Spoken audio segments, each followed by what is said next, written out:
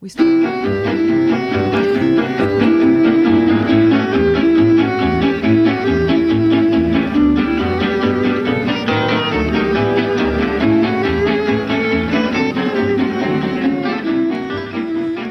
That's our theme song, isn't it? I love it. How's it going, Katie? It's good, Patrick. Did you have a good week?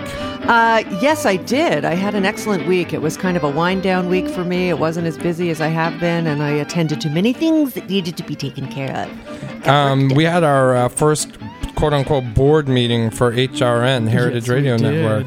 That was very exciting. Who I think it's the youngest board ever. Yeah, I didn't realize we were even calling it a board. I thought it was more like sort of the core team. An advisory board. An advisory board, yeah. Young but smart. I know, young but smart. That's what counts. Dedicated. And full of ideas. We're like, I'm sorry, we can't hire you. You're not a nerd enough. Are you saying I'm a nerd, Patrick? We're all nerds. So I'm excited about today's show. We're going to talk about curing, and we have 3 different cultures represented. We have, all curing in America, but one's an Italian, one's Filipino, and one, I guess, is also Italian, but he's servicing the Italian, Berkeley. but also I got the feeling when I looked at the website that it was also some German-style curing and sausage making and so on. But, I think we've jumped ahead a little bit. Don't we need to say that this is the main course? The main course. On Heritage Radio Network, sponsored by Esposito's. Esposito sausage, which has been around since the 1920s. God bless them. They're really, really good. But they're big supporters. They buy all our trim. They buy all the trim from Heritage That's a beautiful Foods. thing. I know. There's a lot of trim when there's... We generate about 3,000 pounds a week. So, Patrick, where do you process all your stuff? Where does it all get...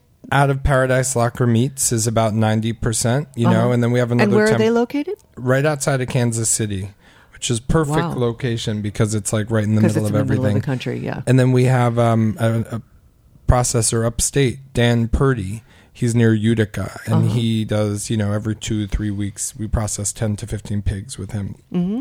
And, we sell by the case. I was realizing, that's one of the Heritage's big achievements, is that we sell local quality proteins, but by the case. You don't have to buy the pig, and actually, it's funny that you bring that up, because it's like, how do you get things done? And you sent me this really interesting press release from the Farmland Trust, American Farmland Trust. And I've always thought, the best way to help farmers is buy their land. Give it to them, keep it forever from being developed. And actually really interesting, with these 2 big food movies now, I saw this guy on CNN, they're getting all this play, and the American Farmland Trust brought up this really good point. She says, both films fall short in addressing the key issues of farmland capacity and local food infrastructure needed to support new kinds of food systems.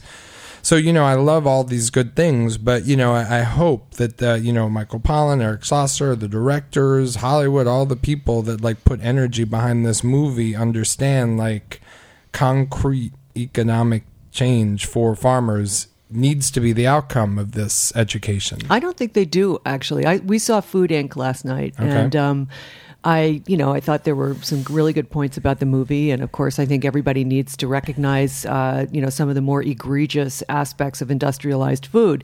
But at the same time, it did not address the infrastructure of things like, well, if you only have 4 packers who are packing all the meat, then guys who want to do the right thing, where are they going to go with their product, and how are we going to help them get it there? And the other thing that it didn't address at all, I felt, was the economic impact of buying locally at this point, because of the lack of infrastructure, costs a lot of money. Mm-hmm. And it remains the province of the educated and the relatively well-to-do. And I think that until there's a more of a democratic process in the sort of food revolution, that it's going to remain the province of the well-to-do, and it's never going to be trickling down. Absolutely. And, the same press release is like, oh, no one really knows what percentage of food, like in San Francisco, is local or in New York City. And I think that that's they should pony up and admit, I would put money that it's less than 1%. I wouldn't be surprised at all. So it's like, certainly less than 5. It has to be. Certainly if you consider meats and you just look at meats, I bet it's like 0.1 of 1%. It just doesn't, think about all the deli meats at the bodegas and all that. Like it's such an uphill battle. And, I just hope that some of these intellectual people, that are talking about trickle down actually do, what I did or what other people do across the country, which is get into a van, sell the stuff, move it around, help these people, through real mundane, simple things. Is that how you got started at Heritage Foods? Yeah, I violated every HACCP plan ever written by delivering fresh pork in an unrefrigerated U-Haul. Yeah. And no one came around, actually. And then for a year, I was doing that every Tuesday at 6 a.m. And then finally, Sarah Obritis, who is a co-founder of the wholesale business, she was like, I'll come deliver with you.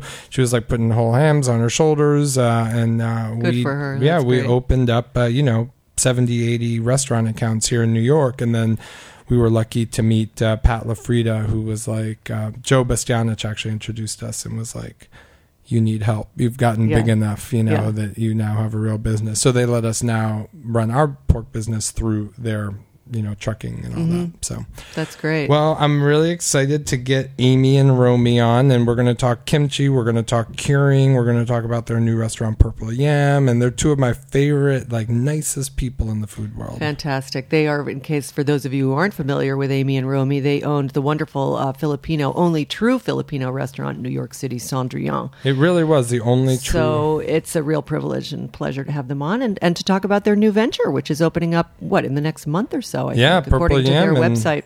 Very exciting. So we'll be right back on the main course.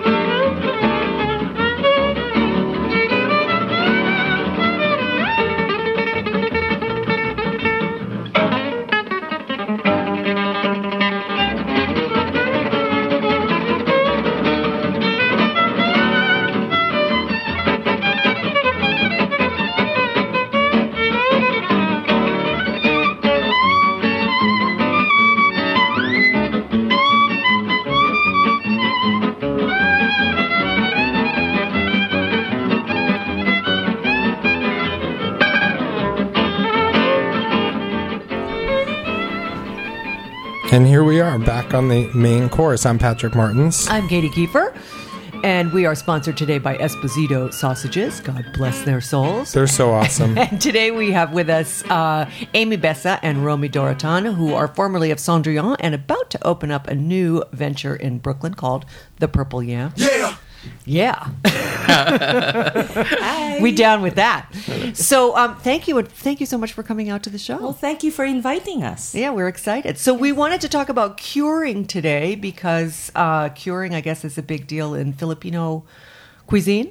Correct me if I'm wrong. And tell us, before we even get into curing, what is Filipino cuisine? Like, how does it differentiate itself from, other Asian cuisines and from other world cuisines, just so we can put it in a context? Well, the traditional way of describing a cuisine is listing the most famous or the most, cooked dishes that Filipinos cook. Right? Mm-hmm. And the three main dishes that Filipinos do are adobo, sinigang, and kinilaw. Adobo is a vinegar-based stew. Uh-huh. And sinigang is a sour soup made with sour fruits. And kinilaw is like a ceviche. So you can sour that with either vinegar or citrus or, anything or sour fruits again. And if you notice that, the main flavor that goes through is sour. Yeah. So there are a lot of soups then, a lot of liquidy based stews, correct? Yes, that's why we eat with spoon and fork. No knife. No. Interesting. And why is that, though? I mean, that is sort of interesting that it's really... And you don't do a lot of really hot, spicy foods, I don't think, right? Well, the Philippines is an archipelago. Yes. And it's like 7,100 islands. And the first Filipinos that settled on the shores were, of course, on the coast. Uh-huh. So the food that people developed was... the first foods they ate were seafood. Mm-hmm. Sorry, I'll stop doing all that. That's the last one for a while. It's a boy thing. Okay. I'm sorry, but that's how people ate, Like, of course, there was wild boar and wild deer, wild chicken. Mm-hmm. I was very surprised to see wild chicken. Well, didn't the chicken originate? I know that they trace the chicken to a single common ancestor, and I don't know if it was in the Philippines or what. It's on our heritage calendar, but anyway, either way, it's fish that was seafood, like a lot of shellfish, like oysters, abalone. clams. I would think, right? No, urchin. Abalone was like a Chinese thing. Oh, yes, and I think it was found more out towards the ocean and like very far-flung islands. And it became a very big industry that the Chinese did with the inhabitants of that area.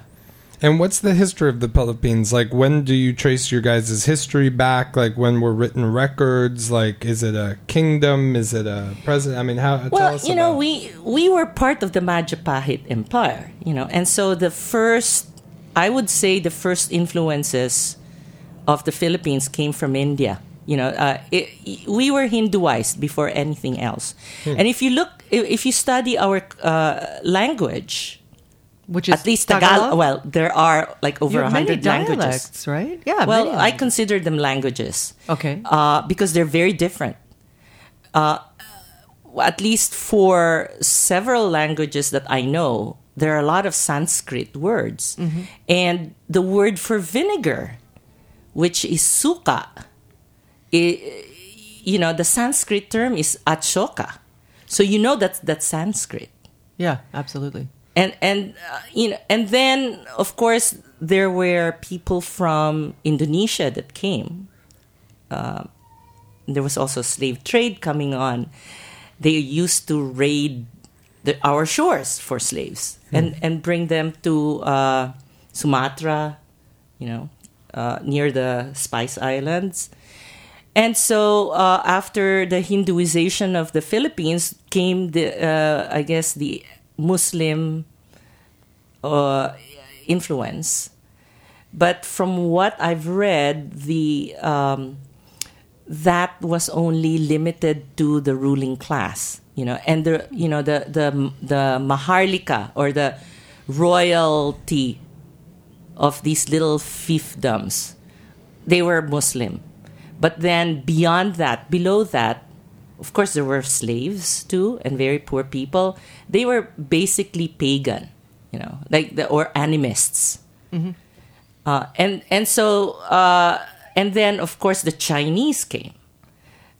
First the Arab traders came, and then the Chinese came, and then Spain arrived like in the 1500s, and because of the Spanish colonization, we went through like 250 years of the galleon trade with Mexico, Manila, Acapulco, and a lot of food exchange happened there. Right. So, everything that, potatoes, chilies, tomatoes, avocado, all of those came from Mexico. Mm-hmm. And in return, we sent like mangoes, tamarind, coconut,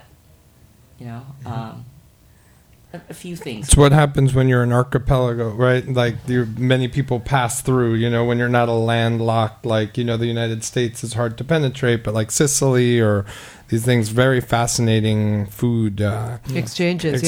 Yeah. And we have a couple more minutes for this introduction part. So let's jump to the late 1960s or whenever, you guys were born. And when you guys met. I like the fact that you make us younger. So tell me, like, when did you guys meet? When did you guys decide you were going to become restaurateurs here in New York? Romy, give us a little bit of the history of you and Amy's empire here. We met in Philadelphia in the 70s. We were both students at Temple University there. And we were also activists at that time against the Marcos dictatorship. Mm-hmm.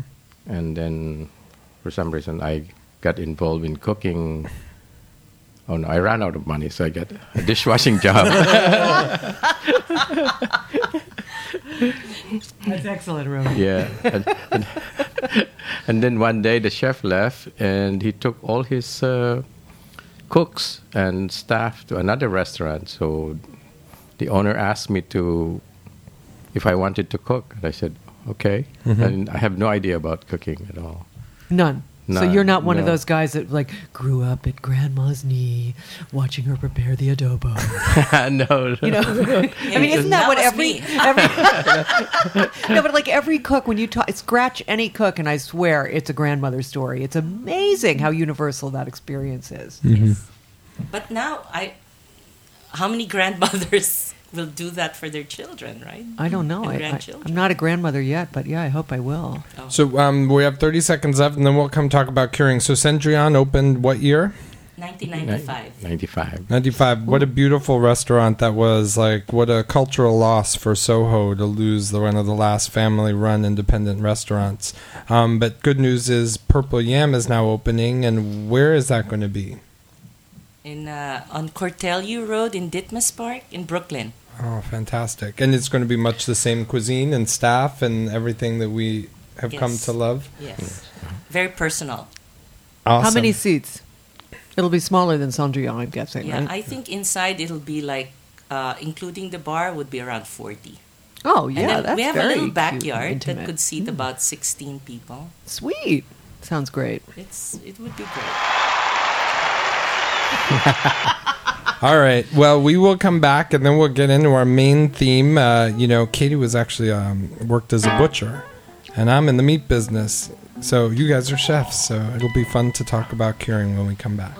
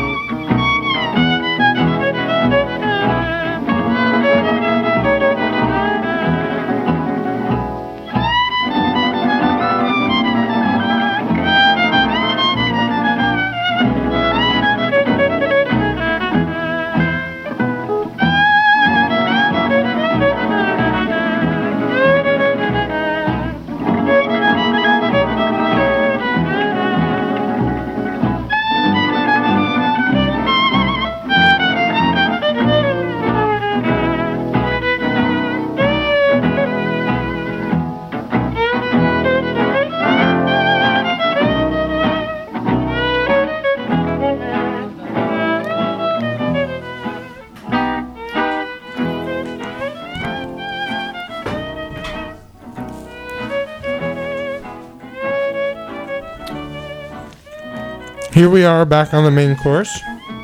I'm You're Patrick Martins. And I'm Katie Kiefer. We're with Amy Besa and Romy Dorotan from The Purple Yam, a soon-to-be-opened restaurant in Brooklyn. And they will be one of the few, if not, again, one of the only pure Filipino cuisine restaurants in the city, or certainly in the 5 boroughs. Is that true? Well, there are other restaurants called Turo, which are like little steam top table type restaurants, and Turo means point. Oh. So you go, you I point want out that. what Yeah. you want, Yes, and then the cook. That's really like home cooking. Mm-hmm. Mm-hmm. So I don't know. I would shy away from pure. Okay. We like to serve some traditional classic dishes that we interpret as our own, which Cool. means using Patrick's meats. Thank you. Let's have a round of applause for that one, Patrick. Come on. Maybe we'll just do this one. Okay. Yeah. So now tell us, when it comes to curing, what is the curing tradition in the Philippines? I mean, what do you guys cure? And what animals? Well, in terms of animals, basically wild animals before. You make, Amy was talking about tapa, which are basically air-dried from the deer or from wild boar. And is pork in general a big part of Filipino cuisine? I always think of it as a poultry-based cuisine more than a pig-based cuisine, but No. that's it's more pork. Well, wild boar is demonstrate almost my extinct. ignorance. And yeah, Not in And- our country. Oh my God, feral pigs. We have way too many of them. No, where they are still alive is down south because it's Muslim country. Ah, They don't get so hunted. They don't eat pig. Yeah, of course. But I grew up with wild boar. Mm-hmm. It was absolutely fabulous. But you can't find that in that part of the country where I come from. Mm-hmm. So did they substitute, farmed pigs to make up for that? And of course. you have it's a big, so you would say that pork is the main meat consumed Yes. in the Philippines. Wow. Yes. Very pork based. Mm-hmm. And that's for all the archipelago? I mean, is that all the islands still unite with common recipes and cuisines? Yes, pork is very, very much loved. If you remove pork from the Philippines, you would have a revolution. And I think because the two main influences of our cooking are the Chinese and the Spanish. Mm-hmm. And both are very, very much pork-based That's so true. cultures, and Spain, as you know, promoted pork to get rid of the Muslims and the Jews. So right now I we did have, not know that. Oh, But well, that the makes Spanish, complete that sense. was the Spanish Inquisition. That was what it was all about. I actually read a lot about the Spanish Inquisition. I never heard anyone advance the theory. Did you get it from Monty Python? The Inquisition? That was Mel Brooks. That was a good sound effect. What about how do you differentiate the burro and the tocino? Okay, because there's like the traditional ways of airing, drying, salting, and sugar. Because we have the tapa and the tocino. Mm-hmm. The tapa is usually with beef. Okay, and that's the air dried. Yes, but that has a little bit of salt too. But it's really aired. It's like jerky. So this is one Jerky. of the 4 curing methods then is... And how would that incorporate into your cuisine? I mean, do you guys then like reconstitute it like a bacalao or something? Or do you eat it sliced very thin like prosciutto or... the completely tapa, unfamiliar with the it. tapa, they cure it in pieces already, and then it's usually sun dried on the roof, and then it's hung. From what my grandmother did, she would pound it, and then she would air dry it, and then grill it first without putting salt or sugar first. I think it's salt. I think it's salt and lime juice. We have a Philippine lime called calamansi. and maybe a little bit of sugar. So that's the... And then, so it gets marinated in that, and then it gets air grilled. dried. Oh, I see. Oh my God, there's Mark, who one of the ways we know each other, but anyway, that's another show. And then when you serve it, what's the preparation? Then we fry it. Wow. So it's not really dried out? Like, I mean... You know, the most incredible thing in my memory is the tapang usa, which is wild deer. And when it's deep fried, it crumbles. It's crispy, crunchy. Wow. Brittle? Yeah, and it's fried, and you put it on rice and egg, and you put a little bit of vinegar and cut tomatoes. It is just the most amazing breakfast. And if you talk to any of my brothers, that is the one memory they have, which we can't get anymore. Right. Because that sounds very Korean to me, actually, right? We have a native Korean here. Haegeen is a kimchi expert, and she's been I do make kimchi with Romy, but don't you think that sounds very Korean with the rice, the egg, the crumbly meat? Crumbly meat. Yeah. No, am I making that up? I feel like I've sort of had that. Maybe bulgogi, the Korean barbecue. Yeah. Dish with the rice. Yeah. It's not really crumbly, but the combination. And then the egg is mixed in, right. Yeah. That sounds delicious. And now tell us, you were just here at the Roberta's on our roof of our shipping containers, and you were wondering if more cabbage could be grown for kimchi. So is that a specialty of yours? That's a kind of preservation technique as well, that's right? a vinegary preservation. So tell us about some the process of kimchi. Kimchi, so it's a pickled with the salt and a little bit of sugar and a starch. So it ferments and then it preserves. So it's... What do you mean by starch? You mean... Starch, I would put... I don't think many people... Not all Koreans do, but my mother's recipe was you make a little bit of a starch mix. Like a cornstarch mix? Like a flour starch or rice. Oh, yeah, rice flour starch. Huh. Yeah, mixed with the pepper powder. Right, because kimchi is very spicy. It's really spicy, but you don't have to make it all spicy. Yeah, That's but what why I'm trying wouldn't you to want come to? But Romy, I love spice. Romy and Amy wanted to make a kimchi not too spicy, not too strong with the fish sauce. So that's what we've been experimenting. Interesting. And the kimchi is how long is the process? I mean, it's from picking on the roof garden to actually consumption. Like, how long do you have to marinate it in its vinegar? There is no vinegar. Oh, not vinegar. Yeah. Sorry. Yeah, because of its a sour taste, a lot of people ask it has a vinegar in it, but it's but it's actually fermented. Right, right. So you can make a fresh kimchi, which will take maybe 2 hours. So you can eat it right away, and from then on it will ferment.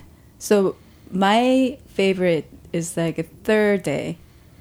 You ferment it 3 days outside, and then you put it in the refrigerator, and that's my favorite time to eat. But some people like it like a month-old, year-old. That's interesting. Yeah. What are the health regulations on? I would want that. I mean, I want 2 years, like a wine. No, really, we can really have that kind. You can taste that kind of old kimchi in Korea. They will say in the restaurant we have a 3-year-old kimchi. Wow. Yeah. Do you like it?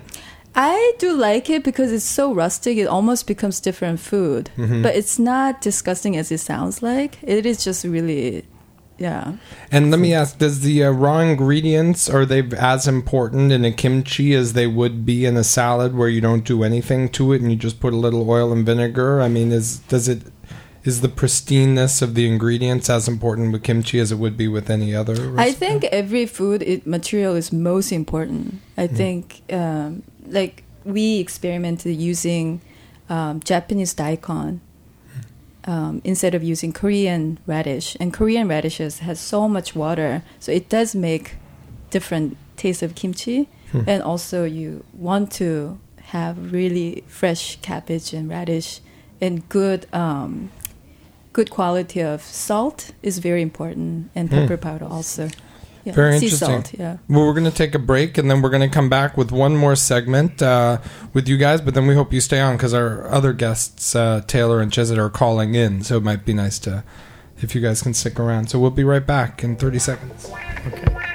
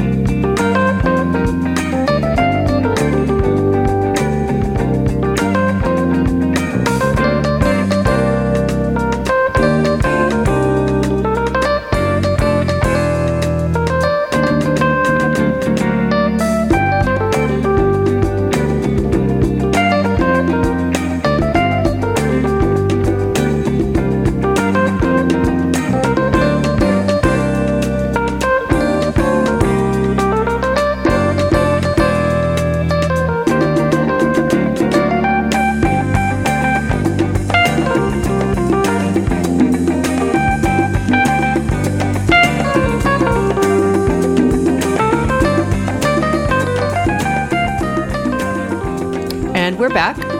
This is Katie Kiefer with Patrick Martins on Heritage Radio Network's The Main Course, sponsored by Esposito Sausages. And we're talking curing today. We have Amy and Romy from The Purple Yam. And we were just exploring the varying kinds of curing and cured products in Filipino cuisine. So let's pick it up again back in away from kimchi and back to Filipino curing and talk a little bit more about, besides the beef that we talked about or the wild deer that we talked about being air dried and then crumbly up, in a deep fried kind of way. What else do you guys cure? Do you cure pork products like prosciutto? Do you make things like hams? Do you, we have so many Pig's cured. heads. Yeah, we have so many cured products that come out of the pork, and then also there's cured fish of many different types, and that's something else I'd like to just touch on quickly. The most famous pork cured one is, we call it tocino. It's basically cured in salt, sugar, and achuete and garlic. What is chuepe? Achuete is the anato seed. Achiote. Oh, I always think it's achiote. We call it achuete in Filipino. Right, but that's the thing that turns things yellow. Or right? reddish. Yeah, like a reddishy yellow. Yeah.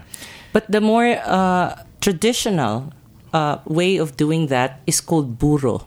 Oh, burro is the difference. Because that it requires fermentation, and the burro that actually is almost the origins of sushi. You know how fish was preserved in Thailand and then it moved to Japan. They generally put salt and a little bit of sugar maybe in rice, and it ferments. Yeah. And then they wrap the fish in that, and then and in seaweed, and then they can preserve it. So you have food for a week or something, or 2 weeks. Right. Mm-hmm.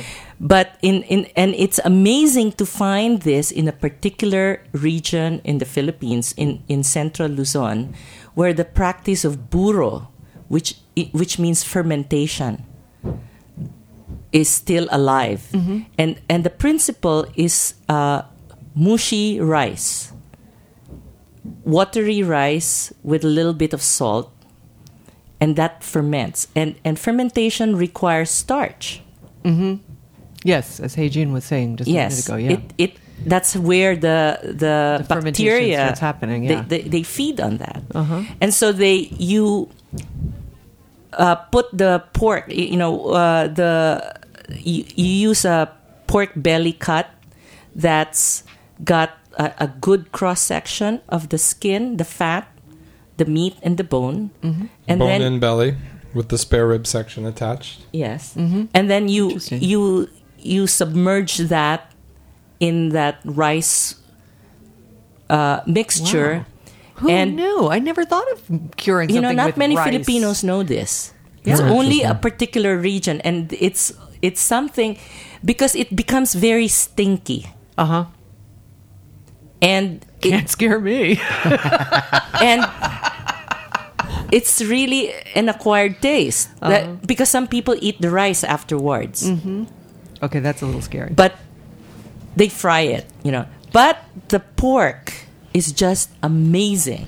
So what happens? It becomes very soft and It becomes vinegary. It's sour. It's sour. It sours the pork, and then of course you cook the pork. Yeah. What I like to do with that is I boil it in water to render the fat, and then you fry it and you put some sugar, and it caramelizes. So it's fantastic. So it's salty, sweet, and sour. are we going to eat this at the Purple Yam? I don't know if we can do it. Really? Because it's very tricky. Wah, wah, wah. It's very, very Sounds so tricky. good. We have tocino, which is the more simple one, which we cure the pork with salt, sugar, and the achuete. Right. But to try and ferment it and make it sour is very tricky. I would imagine, because you don't want to poison your guests. No, Exactly. that'd be bad. Yes. Poisoning your family. No, And I'm if you kidding. talk I to- don't see how fermenting. I mean, it seems to me that when you ferment something, you're kind of killing a lot of the bacteria just through the action of fermentation. Well, you get we you eat have so the right many fermented products already. you need the right bacteria. Yeah, but I mean, there's so many things. I mean, It's true. beer is a fermented beverage. Hard cider, there's so many different things that are already fermented, and that's what gives them their flavor and their texture quality. So, All in an effort to preserve food yeah. through the winter, right? I mean, that's where so much of this starts, is surviving the long winter. Although I don't know if you Exactly. guys had long winters in the Philippines. Were Well, they it tough? actually really We don't have- goes way back to where we just started cooking, and people were able to, gather in groups because they had learned how to control fire. I'm like all excited about this book I just read. Wait, It's so great. Jared Diamond? No, it's called Catching Fire by Richard Wrangham, who is actually an anthropologist and biologist from Harvard University, and he wrote a book very short little book about why Homo erectus became Homo erectus and then Homo sapiens, and it was really all because of the food? they learned how to cook.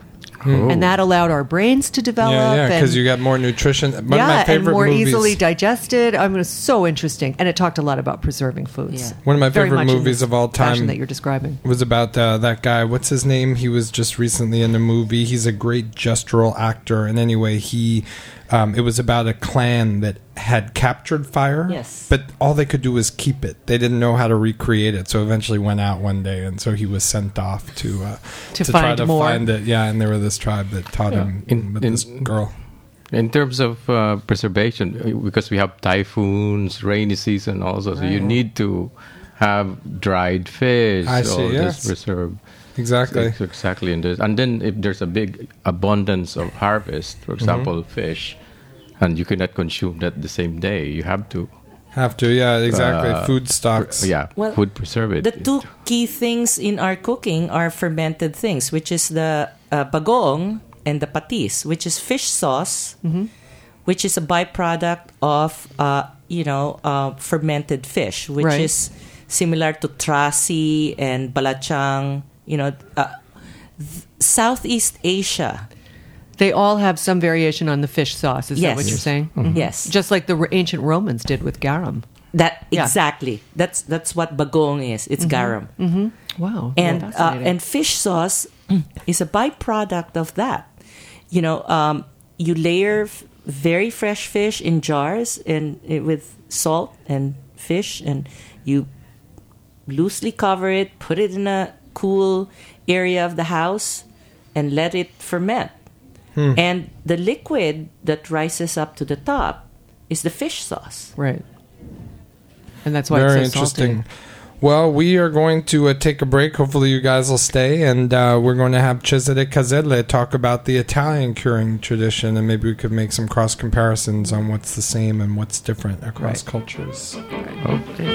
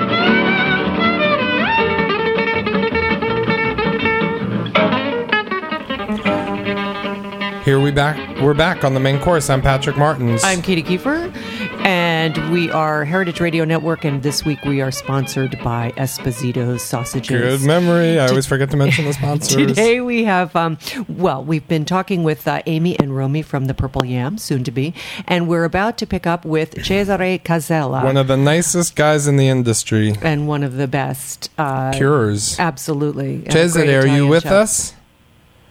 Cesare. Signore. Cesare. No está. No. Wait, no. Oh, my God. Wrong language. The Heritage Radio Network is aspiring to increase its 30% success rate on the phone lines. Yeah, well, let's talk for a minute about Cesare, because while the boys are trying to get him on the line, he is the proprietor of Salumeria Rossi, which opened up on the Upper West Side just about 6 or 8 months ago, maybe, I think. Mm-hmm. Not quite a year. And I noticed it right away. I admit I have not yet been in there, although I've definitely checked out the products in there. Cesare, really, are you there? Yes, I'm here. Ciao, Cesare. Ciao. Dove sei? Buongiorno. Buongiorno, come vai? Where are we calling you? Are you in Colorado? Yes, in Aspen. Wow, what are you doing there? It's at the Food and Wine Festival. What are you doing there? Do you have a stand, or are you getting an award? I have a stand and I slice prosciutto. Is this prosciutto that you are making your very own self, and is this part of your Salumeria Rossi, or is this like a whole separate enterprise of yours? No, it's the same. It's the same. It's a prosciutto di Parma, plus we have the porchetta and the other type of salumi. Mm-hmm. So now, Cesare, just a brief history. We have about 8 minutes to talk. Your parents owned one of the most famous osteria in Tuscany, correct?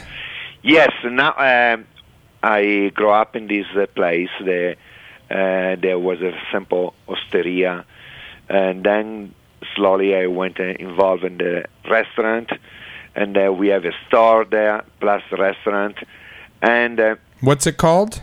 Vipore. And then in 1992, I started to come into New York, and since there I started to spend time in New York and some time in Italy. And then you came and you opened Beppe, right? Was your first... Yes, before I was a Coco Pazzo, and I opened Beppe. All right.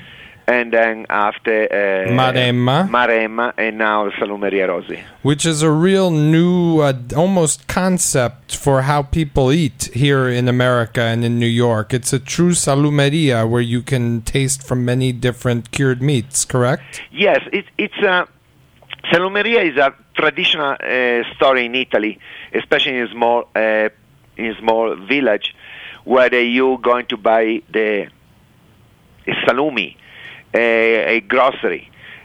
Plus, I added a part of the restaurant. Mm-hmm. It's a very small, and then it's a more concept. It's an Italian tapas, to be simple.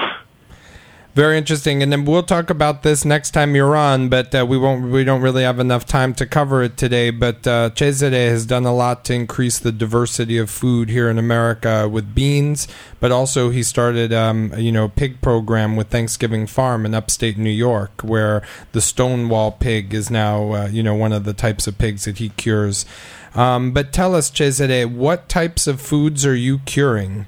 And tell us a little bit, if you could, about what is the Italian style of curing. Curing in Italy is the things more important, so like prosciutto. In the end, is only salt, good pigs, and the air, the esperance, that you don't need nothing else. Is more important. In Italy, when you cure product, it's in the end to preserve for the winter time. Traditionally, you raise the pigs until the winter time, and then when you arrive in the beginning of the winter, you preserve the pigs for the winter time. So the way simple is salt. Only few area in Italy, in the south, in the northeast Italy, they use the smoke. But the rest of Italy, they use only salt. So there's no fermenting, and we were just talking to Amy and Romy from Cendrillon, or the Purple Yam, about Filipino tradition in curing, and they use a lot of they ferment a lot of products. Okay, salami, which is quite salami, different from what you do. No, it's salami. You need the fermentation. You need to have the fermentation because it's the way they give a flavor. When you have a product, they are ground. So when these are the big pieces like pancetta, prosciutto, they have only salt or in dry or in salamoia. Salamoia is a brine. For example, for speck or capocollo, coppa, they use a brine. And besides the process, what is the greatest challenge for you now that you have a line of cured meats for Salumeria and that's expanding? What is the greatest challenge to do here in the States, that different from Italy? What is the big challenge is the difference that I find it's especially for the materia prima, for the pigs. It's the quality. The pigs that you find, especially because in this country it's difficult to find old pigs. They are maximum 6 months. They are 240 pounds. In Italy, normally for the consortium, they use pigs. They are 350 pounds for different reasons. One, because 6 months the pigs they have not so much fat. In Italy, fat is important, but especially because the fat, when they have 6 months or 9 months or 12 months, they change the difference, the consistency of the fat. So practically, there are not enough fat when you especially make salami, but at the same time, the meat, it's different, because when the pigs, they are more old, the flavors are more strong. Very, very interesting. And tell us about some of the things that we would see if we came to Salumeria Rossi. What would you recommend that people try? I mean, what are you most happy with your initial curing program? But I think that it's important. It's important that what we're doing. Try to make a new. I believe that we started this program and I try to work. I work with you to find the right meat, because when you eat the pigs, you eat the pork or you cure pork. They're not the same. So it's possible for you to have a great quality pork meat for eat, but maybe they are not good for curing, because they have a different consistency. I talk about, for example, very good. When I was in Italy, I used to raise pigs too, and when I use the pigs for the restaurant, the pigs are used to eat everything, what is left over from the restaurant, every food. But that pigs was good for curing, because they take it when you're going to cure, they don't take the salt like you have a pigs only. The pigs they have you raise with grass or cereali. Well, in Salumeria, what I try to do to have different type of pigs when they are cooked. For example, is it possible? I make these spare ribs. They are cooked with in a sauce, but it's like a Toscan style. It look like alla cacciatora, because they have a tomato, they have a spice. They are very interesting. And I make a sauce for pasta with the I think they are the Berkshire or I don't know what you send it to me. It was really commodity pork that we just pretended was heritage. No, non è vero. Non è vero. It was probably Berkshire. Very, very interesting. Well, Cesare, I'm a big fan of yours, and I hope that when you can come back to the studio often and come actually visit and be here, and we could do more with you. But thank you so much for being part of this curing theme. And it's Salumeria Rossi, everybody. It's on 73rd and Amsterdam. Yes. Fantastic. Yes, thank you. Travel safe, Cesare. Ciao. We'll see you soon. Thank you very much. Okay. Bye-bye. Ciao. You know, one of the things I noticed about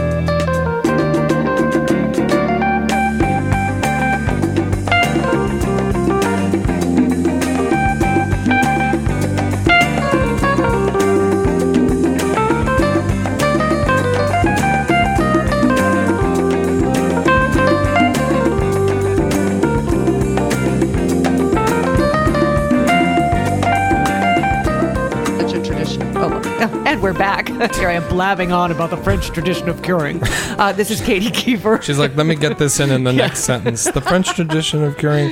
We're the main course. I'm Patrick Martins. Yes, and I'm Katy Kiefer. This is the Heritage Radio Network, and today we're sponsored by Esposito Sausage. Thanks, buys a ton of trim a week. That's right. So we have had very interesting guests. So far, we've covered the Filipino curing tradition. We've just touched upon it, really. You guys have to come back. Just touched. Cesare basically got just a couple minutes. He could have gone on for weeks as well, talking about the Italian style. And now we have one of the great cures in America, Taylor Boeticher from the Fatted Calf in Napa. Hey, Taylor. Hello. How y'all doing? How are you? I'm well, thanks. How about you? Thanks Good. so much for coming on the show. My pleasure. Let's hear all about your curing program. What are you guys doing out there? Basically, we're curing little bits of lots of different types of things. Mostly pork. We have a small prosciutto program going. We do about a dozen different kinds of salami. We get jows in to make guanciale. We do bresaola, which is like an Italian-style cured beef eye of round. We do, cured pork loin, cured pork belly for pancetta, all kinds of stuff. Do you smoke also? We do. You do a lot of smoking. Program? We make eggs. We do. We do a couple of smoked salamis, like a salami cotto. We also do hams, bacon, andouille, linguiça. Let's see what else we throw on the smoker. We do ham hocks. We kind of chorizo. So you kind of cover all the bases there. Yeah, a bit for sure. How many products do you actually include in your line, like that you produce consistently? Well, on the whole menu, there's probably about 120. Wow. I'd say about 45 or 50 of which we have on hand all the time. And we kind of rotate different specials in and out depending on seasonality and holidays and fun stuff like that. Mm-hmm. And now we were talking about the curing traditions in the Philippines, and now what is yours more an Italian style, or do you kind of span the spectrum? I'd say it's pretty much like more of a Western European style kind of thing. We do some French inspired stuff, some Italian, a little bit of Spanish. We do like one of those lomo embuchados with the paprika on the outside. It's cured pork loin. It's kind of like lonza, but it's skinless. And, it's got some of the similar seasonings on the outside as chorizo, or chorizo, as I say. I'd say mostly Italian, probably 60 Italian, 35 French, and then 5% a few other nationalities. Miscellaneous, yeah. What do you think are the biggest challenges in curing programs? I mean, actually, I have three questions for you. First is... how much has the whole sort of cured meats thing taken off in the last few years? Because all of a sudden I'm seeing a lot of it now. It's gotten huge. Huge, yeah, right? Absolutely huge. I thought I was not mistaken in that. No, it's definitely gotten a lot more popular. Why do you think that is? I mean, what do you think is that being driven by chefs who want to use more of the animal, or is the consumer demand higher, or is it sort of a combination of both? I think it's a combination of both, and I think it's a happy situation where one kind of feeds the other. I think first of all, consumers have seen what a huge difference it makes when people use good raw products. Pork from Heritage Foods USA, doing small batches, and Thank you, seriously. Taylor. I mean, it's easy for me to plug because we've been using it.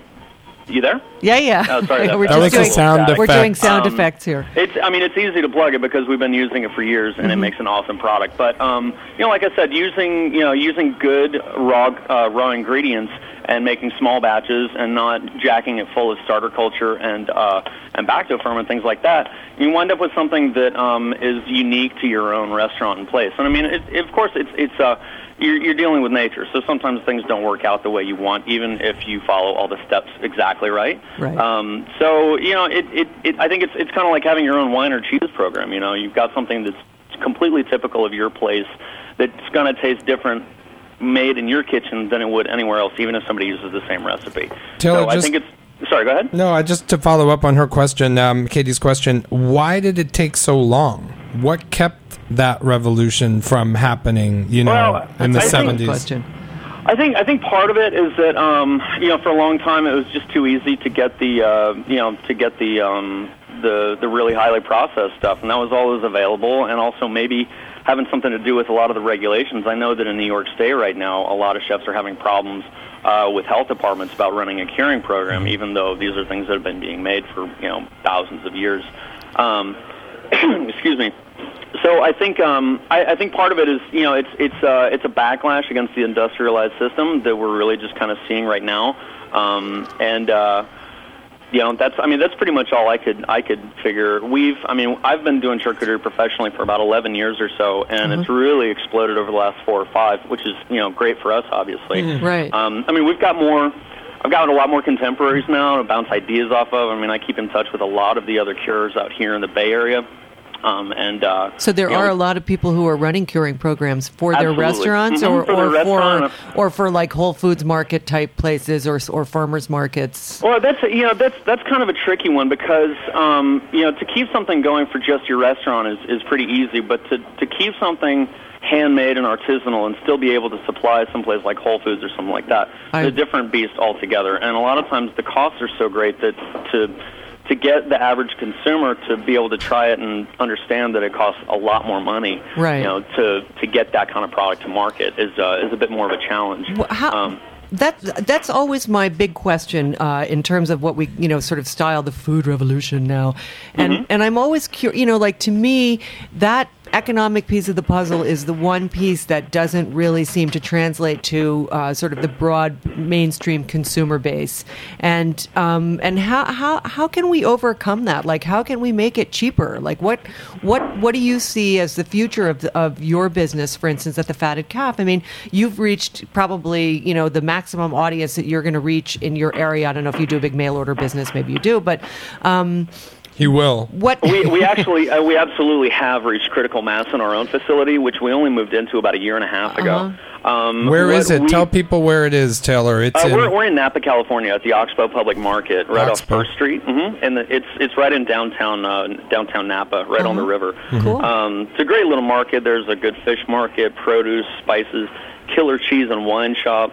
It's a cool, little public market, which we always wanted to be a part of. How many pounds of product do you move every week, would you say? I'd say we produce, since a lot of it is going up for months and months and months, we get about 2,000 pounds a week, Patrick? Yeah, I was like, they buy a ton of stuff a week, and then people are like, oh, yeah? And I'm like, no, literally a ton. Yeah. So if you are processing 2,000 pounds of product a week, then you must be selling something close to that. Because you lose. Oh, you lose so much weight. Well, we lose a good amount of weight in salami and things like that, but we also do roasts, we do fresh sausages, we do bacon that only takes us about 5 days to turn around. We're smoking bacon twice a week. If you come to the shop and buy bacon, it was probably smoked like 3 days to go at the most. So I mean, we do really small batches and we turn it around fast. But what we're doing to address the fact that we've reached critical mass is we're going to start, kind of collaborating with some other really high-quality producers that do have a USDA certification that can get our stuff out to the rest of the country. I hate saying no. We get calls from LA and New York. We just not only are not certified, but we don't have the capacity to do that kind of shipping. That's pretty much the only thing we've been able to come up with in terms of, making the facility that we have pay for itself. We've got a storefront, and it's getting busier and busier every day. We did our first sausage making class yesterday, which was a blast. Yeah, we're just doing lots of different things. We do pig roasts. We do, we've got one of those old hand crank Burkell slicers that we bring to wineries and people's homes and things, and hand crank salumi. It's we're not pretty much we're just not waiting. We're not sitting here twiddling our thumbs saying, "Oh, we need to be busier." We're really, you got to be proactive. How does that economy? We have to wrap up in a couple of minutes. Unfortunately, we're going to have you back, Taylor, because there's so much 100%. To talk about.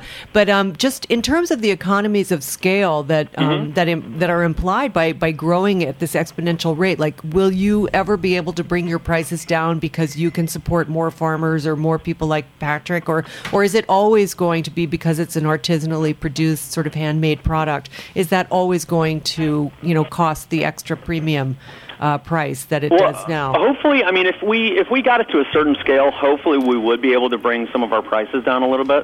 The thing about it is, it's not just the cost of goods. All of these things to make are very labor intensive. Yeah, absolutely. And people don't get cheaper. Exactly, and it's nor the do same pigs. thing about the same thing about paying farmers a fair wage. It's labor labor deserves to be compensated fairly. So, and Taylor just took a trip to visit many of the farms that he supports with me, and what a blast! Oh my God, I want to go on that trip next time. We called it the pig junket. It was a blast. You had Bailey, and Dan from Lupa and Otto, and another buddy of mine from Berkeley runs this barbecue shop called T-Rex.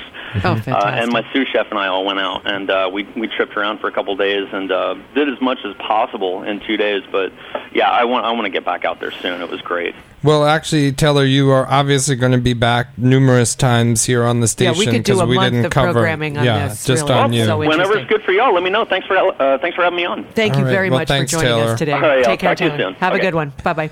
Well, what an amazing main course. We're going to take a break and come back with the Q Report, which stands for Quotidian Culture, but yet another great show. What are we doing next week, Katie? I don't think we've decided yet, but we could do gardens because we have a fabulous connection to the Seed Savers Garden at the Bronx Botanical Garden, which has just opened up 250 acres of property to community gardening and informing the public about how to garden. So that's one possibility, and we could get Michael Hurwitz in from the Green Market maybe, and there's some other really great community garden types out there. Or maybe we'll get our fish people together. We wait till the last minute. Yeah. I try to work on a few of these at once. They don't always cooperate. What can I tell you? And Katie, by the way, thanks. Your special man in your life is now going to be doing his own show on HRN. Thank you. That's very exciting. Art Burning Down the House. All about architecture and design. Yeah. Very cool. So we will be back in a minute. And thanks to all our guests. Thanks, Amy. Thank you very much for coming on, you guys.